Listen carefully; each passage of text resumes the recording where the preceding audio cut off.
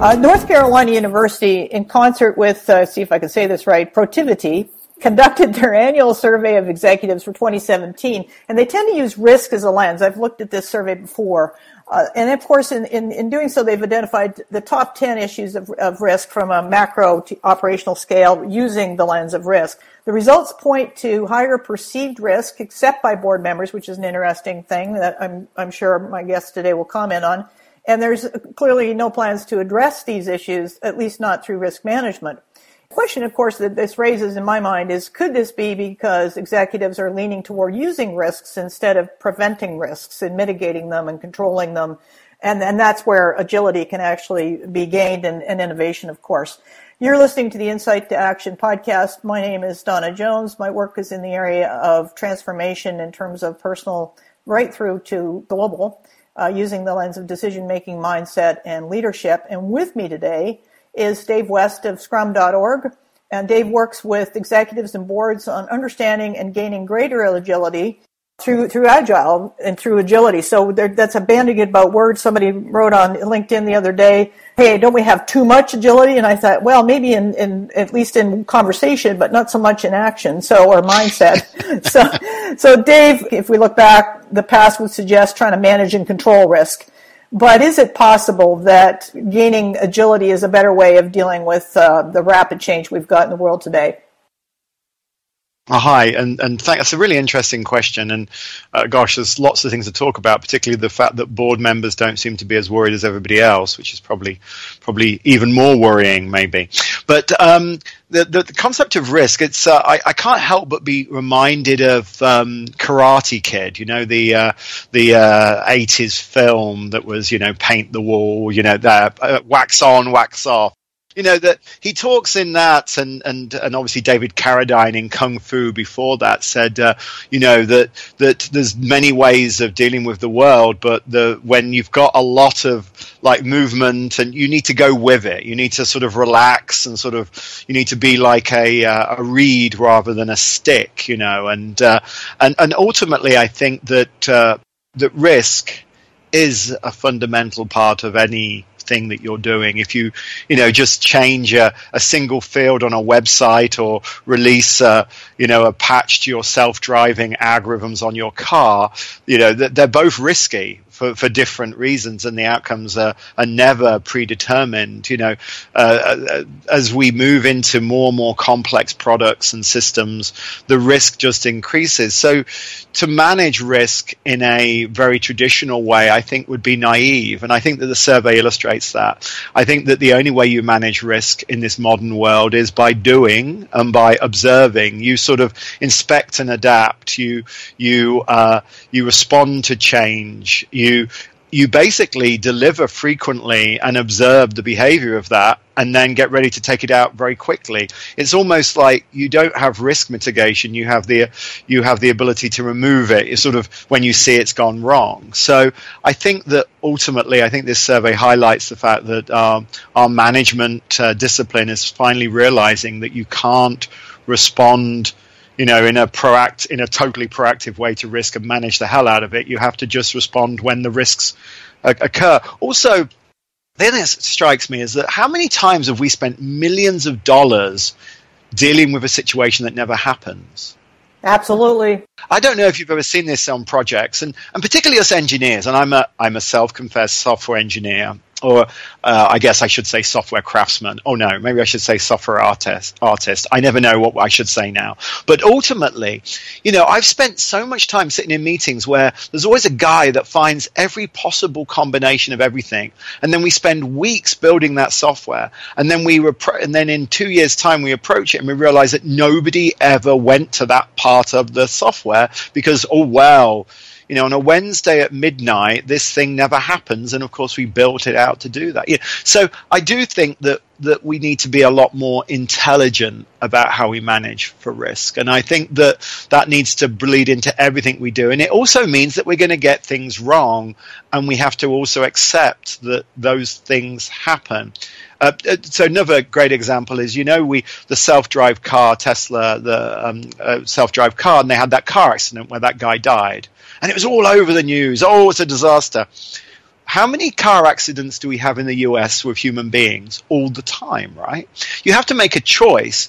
You could drive incredibly slowly, like I was going to say like my grandma, but she drives quite quickly. But, and my mother-in-law, don't get in the front of her. She would destroy it. But anyway, you could drive really slowly and you kind of like say, well, life's a risk. I'm going to make certain choices. And I think that also talks about that. And obviously agility, but I'm biased, would be at the heart of a modern, more intelligent, risk-based approach. Yeah. Now, before we started this conversation, you and I were talking a bit about the agility aspect of it and the focus, whether it's on the method, the mindset, or the results.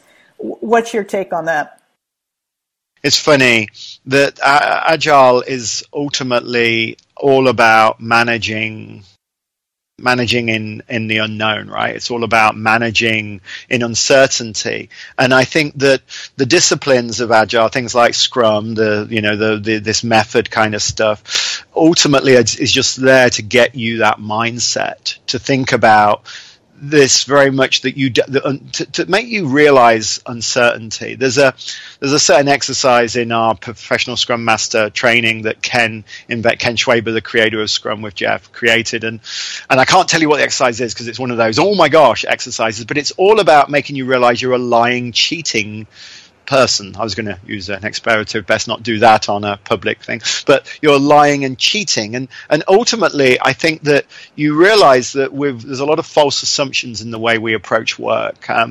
You talk about that in your book, the Dummies book, about decision making, the fact that we often make decisions, we pretend that we're making them based on all these facts, but really it's just a gut feeling and we're using those to justify it. Ultimately we need to step back and we need to say, hey, if we do anything, we've got some challenges and risk and unknown that we're dealing with, and we need to explicitly manage that. And I think Agile is about that. It's about being very explicit and being very transparent about those things. And ultimately, it's a mindset that's reinforced by some discipline, which the methods obviously highlight. Right. So it's very much about focusing on the results.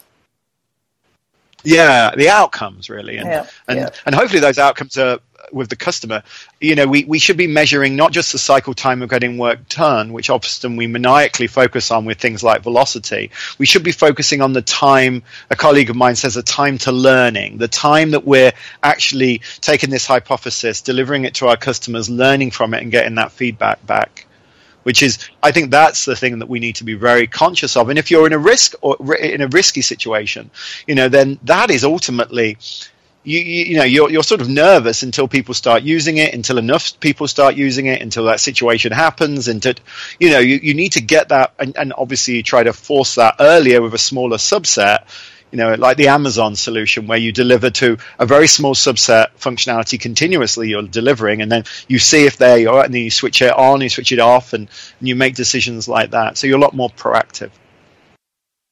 We're talking also about I did the webinar for Agile India in the middle of November on a Friday night at 8 o'clock. So I'm astounded that anybody showed up. But the conversation there was about pivoting to an Agile leadership through decision making. And of course, what most of the line of questions that came in had to do with this worldview of traditional command and control, and then we've got over on the other side the letting go of control in order to reclaim it through flexibility, agility, and so forth.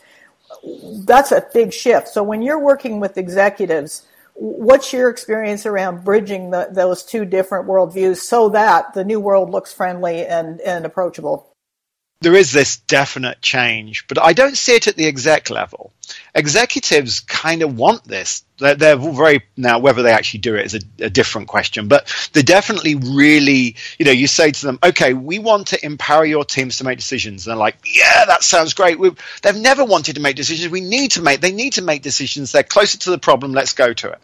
If you give this sort of list of Agile characteristics, you need to, rejoice in failure or learning. You need to deliver smaller chunks. You need to plan broader in terms of vision, but smaller in terms of actually what you're going to actually do. You need to, you talk about all these things with them, and they're like, yeah, they get it. The challenge that I find is the amorphous blob of middle management, and I say that in an endearing way, though it doesn't sound very just in case somebody's feeling blobby at the moment. Yes. No, I just think, and they have a very hard time because these executives have this grand vision.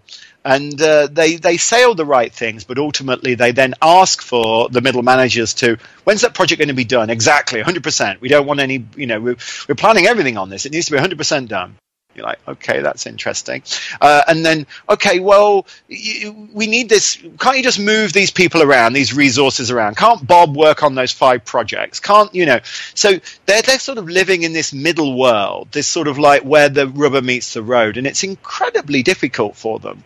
Agile is actually about a lot more discipline, but on the day-to-day basis, the system kind of disciplines sort of disappear in favor of result-based disciplines, such as, delivering valuable software frequently, looking at it, talking about it with your stakeholders, getting that feedback back into the loop, planning frequently. All of this is very disciplined, but it's less about the process and more about the teams. It's less about the, those milestones, those events, those circumstantial indicators, and more about the actual indicators themselves. So it is a significant change. It's hard for them, and if you believe some of my colleagues, from some other communities, and I was going to say, but I best not, they would say just get rid of middle management, get rid of them. There's no value that they add, but they do add value. They provide a lot of structure in a world that is often unstructured. They provide, they help their teams if they're effective middle managers. Bottom line, though, is that they need to be equipped to make the right decisions. They need to be equipped to use, their bosses need to stop asking them, talking out both sides of their face, as it were. And then, if they're allowed to do that, then I think they will be successful. But it's a tricky problem. One of my other programs here was with Michael Pakinowski, not on this podcast, but on my previous one. And we were talking about the fact that in a 7-tier organization, from a bureaucratic point of view, by level 4, the executives can no longer see what the impact of decisions has on the marketplace, on the customer. So if there's a role for middle management to play, it's to continually connect those dots up so that these, the view is in sight. Actually know what terrain you're on with respect to the customer values. And isn't that an interesting point? What you said was, I think, very, very interesting. It sort of goes back to something else we were talking about before the show, or the fact that we're sort of inverting organizations now. We're sort of turning them over, and we're turning them to customer centric, and that means that the only people that are valuable really are the people, or the most valuable people are the people that are directly interacting with the customers, either directly servicing them or delivering products that are directly servicing them. They're sort of like that level, and everybody else is helping them. So you can almost think that it's sort of inverted, as it were. So instead of a traditional hierarchy that's a sort of a pyramid going down until you're right at the bottom and you're kind of like just doing everything, you sort of turn it up where these people are the most important people because they're the people that are directly connected to the customer. The fact is, just to use a supermarket analogy, the most important people in supermarkets are not the executives, they're the people that are working on the till. They're people, selling the tinsel. They're the people, making sure the shopping trolleys are in the right place. They're the people that are making sure the products are on the thing. Everybody else is superfluous to that. And I think, to use an Amazon, it's so funny that they, at their busiest times, everybody's, packing boxes. And everybody cares about that, and customers. And it really does make a huge difference. It really does. Just that culture of everybody caring about the customer, knowing that the customer is the number one, and we give great lip service to it. But the Agile revolution, I think, will really gain huge momentum when we connect those two, that focus on customers and that empirical empowered team kind of model. Those two things are if you get that together, that's what it's all about, right? Well, I can't agree with you more, but at the same time, when you're saying this, the first thing that comes to my mind is, all right, we've got this huge focus, at least in big companies, on shareholder value. That's the mantra. And of course, yes, when most of us kind of go, oh yeah, that's the fundamental source of a lot of disengagement, because that's not value to the many, that is value to the few. So if what's the pivot, in your experience, what's the pivot between at the mindset, both the board level and the executive level, and in the cultural, really the beliefs that are embedded in cultural decision making, away from, or to broaden it out from shareholder value to real value in the customer and in the society? I don't really have an answer, because unfortunately what you've said is and we continuously reinforced that focus by changing the way in which that value is taxed even, so ultimately I think the control of capital is fundamentally reducing the ultimate long-term value of the companies. A great example is GE, right? Jeff Emmett was doing an amazing job, in my opinion, delivering a transformation. In fact, he navigated GE through some very turbulent times, obviously September 11th, a huge energy crisis, 2007 with some businesses that weren't necessarily created for, dare I say, success, the capital part of his business, etc. And he maniacally focused on transforming the organization to an information-rich organization, a company that is very digital by its very nature, and, trying to change it. And he was pushed out by an investor, by a rogue, a relatively small owner as well of GE stock.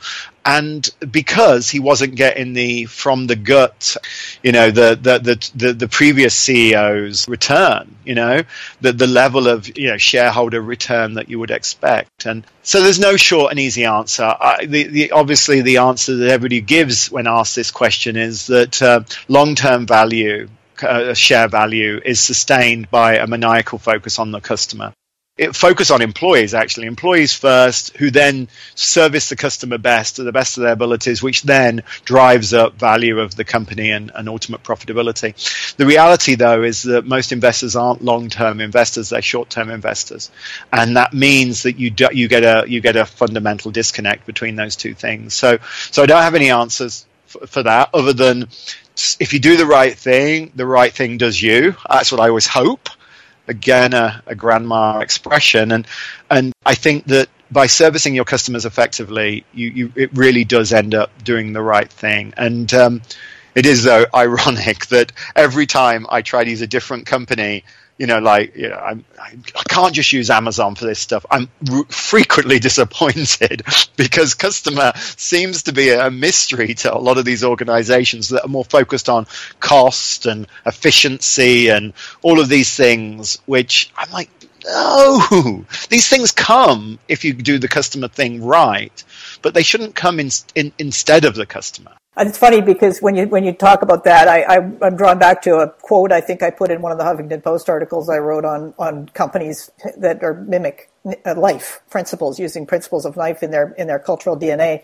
And it was a quote by Paul Pullman, who had been questioned by a short-term investment person who sort of said, "Hey, if I invest in your company, how fast can I see money?" He says, "Just don't invest in us. Don't go there, because we're here for the long haul. And we're not here for the short turnaround. And so if you can't support our goals in the long run, don't bother." And it was brilliant. I'm paraphrasing, and you'd be much better off reading the real quote as opposed to listening to my version of it. But it was really brilliant leadership stand on here's what we stand for and here's what we don't stand for. So as boundary setting goes, it was brilliant.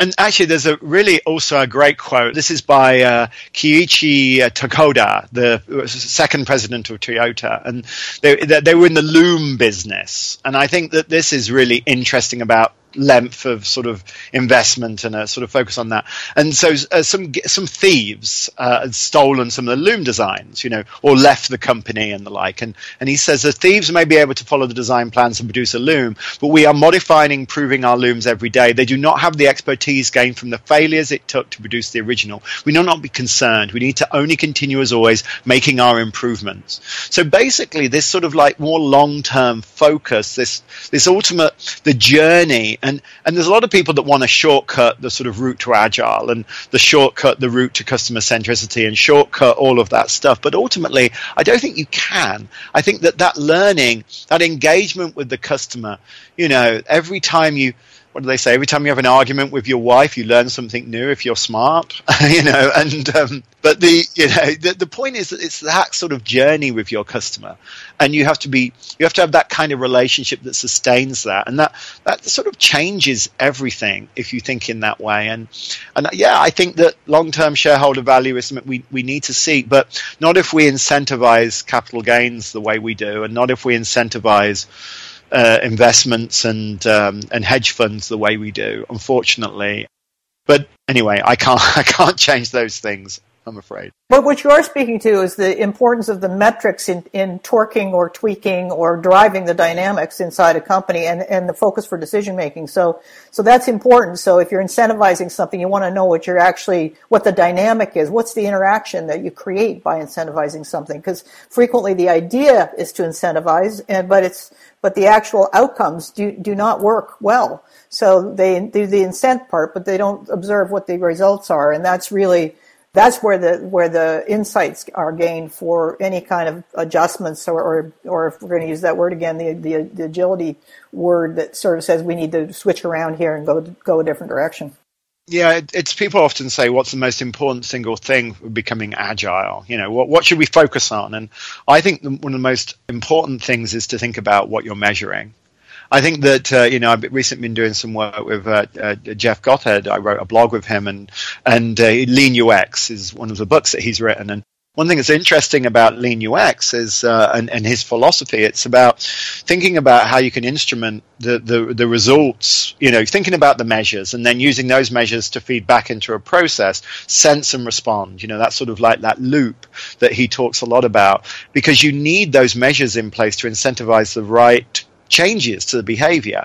But they're hard, because if you concentrate on things like velocity, which is obviously, scrum.org, we're known for being, Scrum is known for being, velocity, but I don't actually like velocity. I use it like everybody, but ultimately I care about that learning and that real value that we're trying to deliver, and trying to get that back into so I can make, using an empirical process, the right decisions at least every 2 weeks in terms of what I'm focused on next. And I think that getting those measures is crucial, but they're very hard to get. Imagine, writing a list of things that you want, not in terms of the things that you want, but the outcomes that they provide.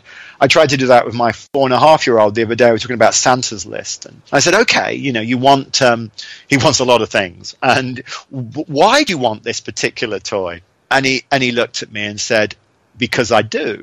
And I remember that, and I was like, no, but why? What are you going to do with it? What things are you going to, what games, what adventures are you going to have with it? And then he looked at me and said, loads, and loads that I don't even know yet. Don't be so stupid, Dad. But we have to. And then I gave up and went back to SpongeBob and all his friends. But what we need to do is we need to think about this list of wants, not in terms of the want, but in terms of the outcome it's trying to achieve. And then we need to say, how do we measure that outcome to be effective? And I'm not saying spend millions of hours thinking about it, dressed in robes or anything, but it's sort of like you need to think a bit about that, and then you bring that into your process, and then voila, magic happens. Exactly. One of the things that I see a lot of, and it's very easy to see, is coming from the outside into organizations, is patterns. Things that are going on in the organization, running on autopilot, running the organization on autopilot, and yet can often actually not serve the organization well in terms of responding to fast-changing conditions or surprises that come flat out of nowhere. And, of course, in a period of time where we've got this kind of exponential change, massive change going on, you really have to know where these patterns are coming from. Which ones have you witnessed that get in the way of faster responsiveness? And a lot of companies are actually working against themselves, I noticed, as well, holding them in place. What do you see there?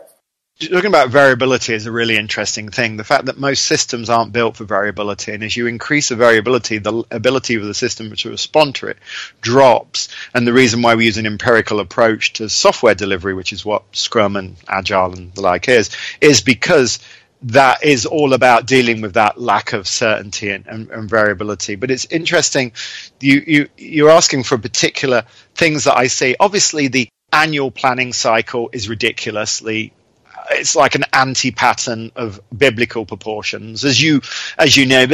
And I'm not saying you shouldn't think about a year, but it should be rolling, and it should be brief.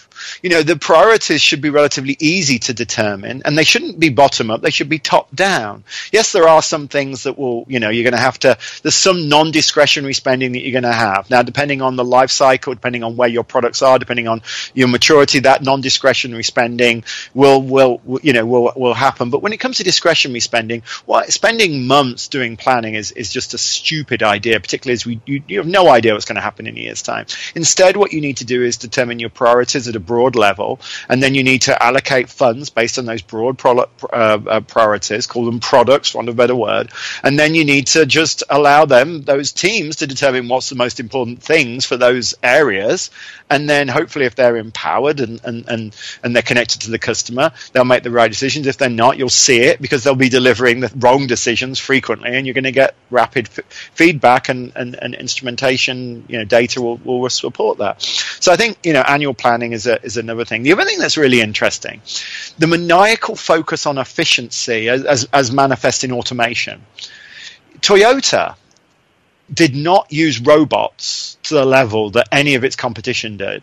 And only now are they starting to use their automation level was relatively small. Their IT level was relatively small in comparison to the Fords and the General Motors and the like. And you have to ask yourself, well, hang on a minute, I thought they're the poster child of quality, or they're the poster child of lean. But automation and systems and very complex systems get in the way of dealing with reliability. And we spend a great deal of time investing in that in an organization with the remit of efficiency. I don't know, but CRM implementations. How many CRM implementations do you see where you get these forms that you create about customers and about deals and about that are so damn complicated because they're trying to deal with all this stuff because that's more efficient, as opposed to keep it simple and allow sales reps and sales managers, etc., to augment these processes. Minimal. Smallest possible instead of most complicated possible. Think to the ultimate solution rather than the simple solution. I see that being a huge pattern that gets repeated over and over again. And you sit in a meeting and it's like, well, we've got to do this and we're going to do this and we're going to do this, instead of what's the smallest thing that we can roll out that gives us the most value. And I think so annual planning, over complexicizing, if that's such a word, which it probably isn't. Those are some patterns that I see over and over again, and probably the same ones that you see as well. Well, it's funny because I just did an interview with a colleague who works for a Norwegian energy company, and in their company they got rid of budgeting and discovered that they gained what they were doing by doing this budgeting process. They already had great ways of keeping track of performance. And in fact, they're looking at even updating those even more. And I'm looking at a tool right now out of Hungary that actually enables an organization to do that without really bring it down to something simpler. And anyway, they discovered that with budgeting, they were looking 80% of the time they were looking back, 20% they were looking forward. And by getting rid of budgeting, they flipped that. So now 80% of their focus is forward and 20% is back. And that's a huge gain in terms of agility alone, in terms of keeping your head up and seeing what's going on. So that the patterns are these habits. I call them habits, but they're these habits that we're doing them because we've always done them, but we really might want to look at that as reflect on it a bit and say, what do we want to do here? Yeah, and it's not that you're sort of, you're spending hundreds of millions of dollars, you're kind of like, oh my God, we're spending hundreds of millions of dollars. Let's spend hundreds of millions of dollars of time working out what we're going to spend these $100 million on. I can see why all of these things happen. I can, and it makes total sense at some level, but ultimately, yeah, budgeting in particular just drives me mad that they invest so much time, and it often is a complete waste of time. Yeah. Because neither is the problem that they're solving stable or how they're going to solve it stable. So you're like, oh, hang on a minute. Yeah. Well, then why are we spending so much time? And there's evidence that those companies that invest in, but at least from banks, I have a research document that she provided to me, where banks that do invest in budgeting actually are less profitable. And it all makes sense because you're pouring a lot of money and energy into something that it's a cut and paste exercise. So, but anyway, appreciate that, because now, of course, next question is how do you move traditional executives, or how do you help them release control on things and move into moving flexibly, or to even engaging and adopting a freer outlook and greater autonomy inside their companies? I think there's one very important point, which is going to really, maybe it'll surprise you, maybe it won't. We talked a little bit about this earlier, so I guess it won't now, Dash. I let the cat out of the bag. But ultimately, I don't think it's about agility. I think you need to, if you want to get your executives to buy into this, and you want to be, and make the right decisions around it, it needs to be driven by customers.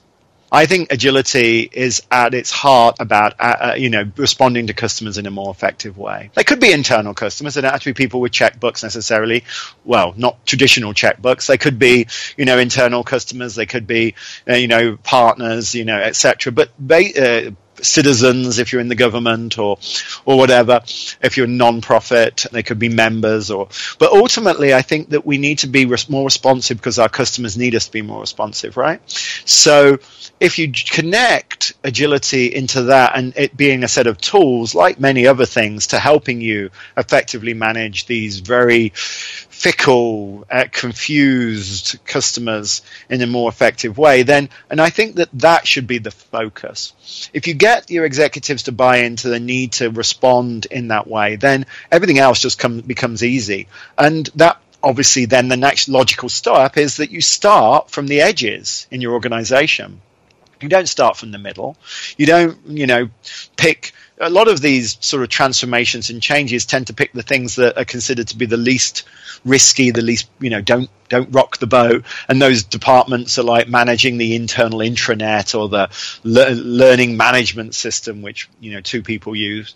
You shouldn't. You should start with things that are customer centric, and you should use these techniques because most customers naturally want to work in these, and their proxies, the people that manage those customers naturally want to work in this way. And, they applaud you if you do it if you communicate it without the mumbo jumbo and the words that they really want to. And then if you start at those edges, then you slowly, then the support organizations, you start having some very interesting conversations around dependencies and around support and around, help desks and operations and, all the ancillary finance, HR, all of these things sort of like then have to become more agile to respond to the teams that are agile, that are connected to these customers. So I recommend a very clear sort of customer first kind of agile transformation or agile change or transition, I'd like to describe it as.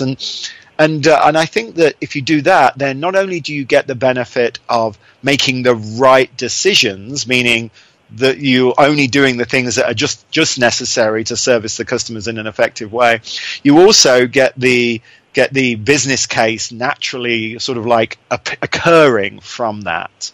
That's my particular take, and there's lots of things that can help do that, whether it's lean startup or lean UX or all of these types of initiatives, DevOps for getting stuff out. All of that stuff just comes. It shouldn't be the focus though. I don't want to do DevOps. I don't want to do Agile. I want to deliver lots of valuable stuff to my customers, have them love me like no other, and then buy more stuff from me, and then allow me to grow and get even more fabulous. That's possible. Absolutely fabulous, as it were. Yes.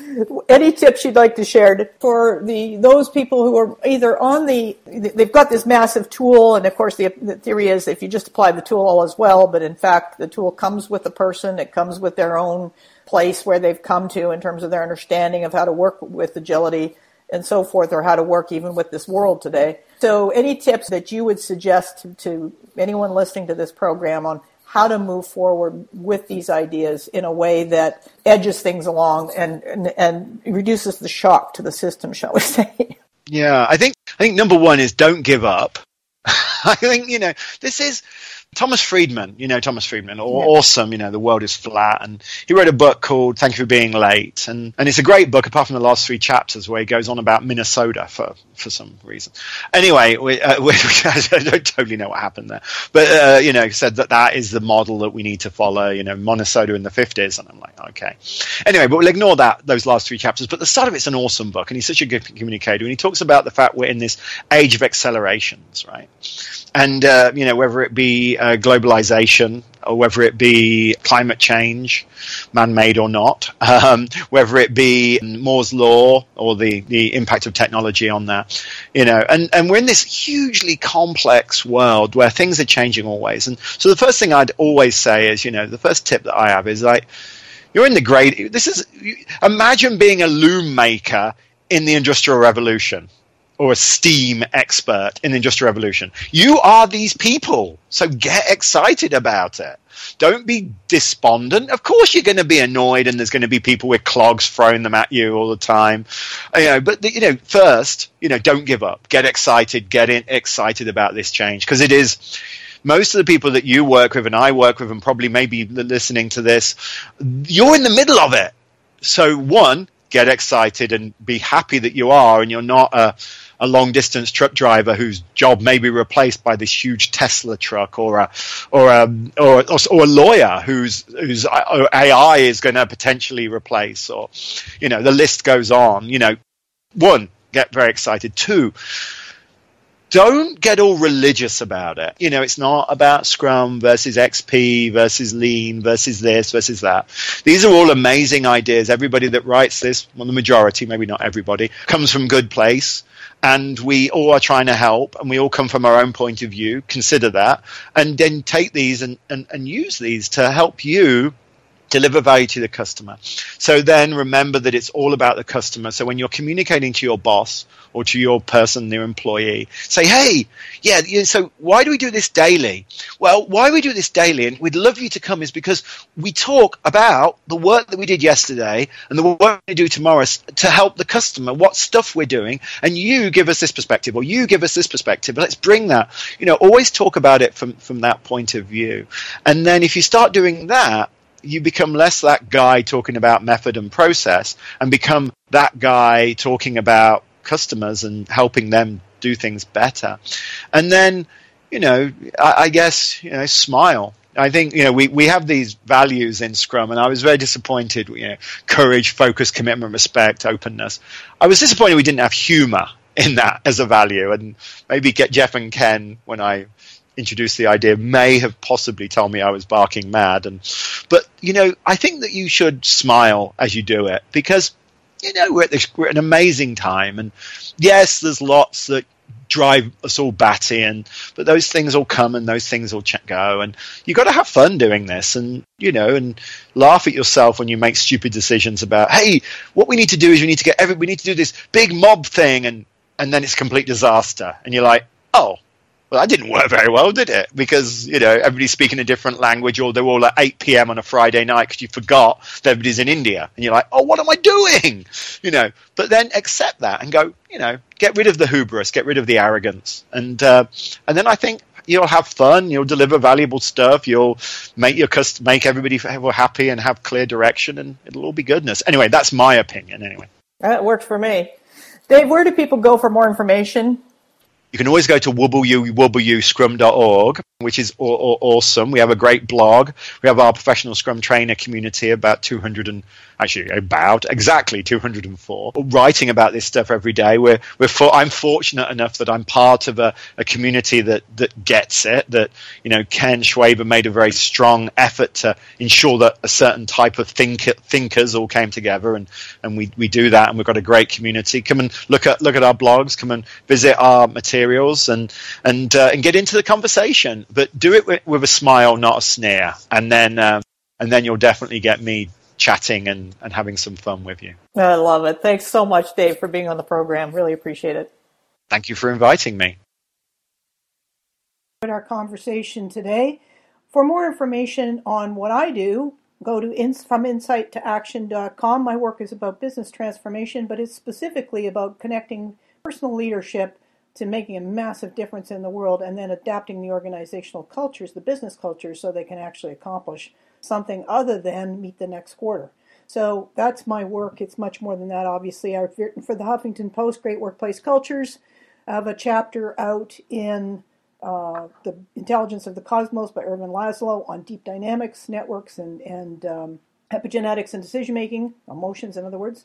And also, I'm looking. I've also written a chapter for Great Workplace Cultures, and just within this last week, a book, an article came out through Business Expert Press in New York called "Successfully Moving to an Executive Role," which is very much around the inner work that people need to do in order to adapt to today's incredible world.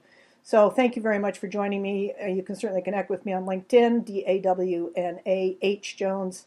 You can also go to Twitter, EPDAWNA_Jones.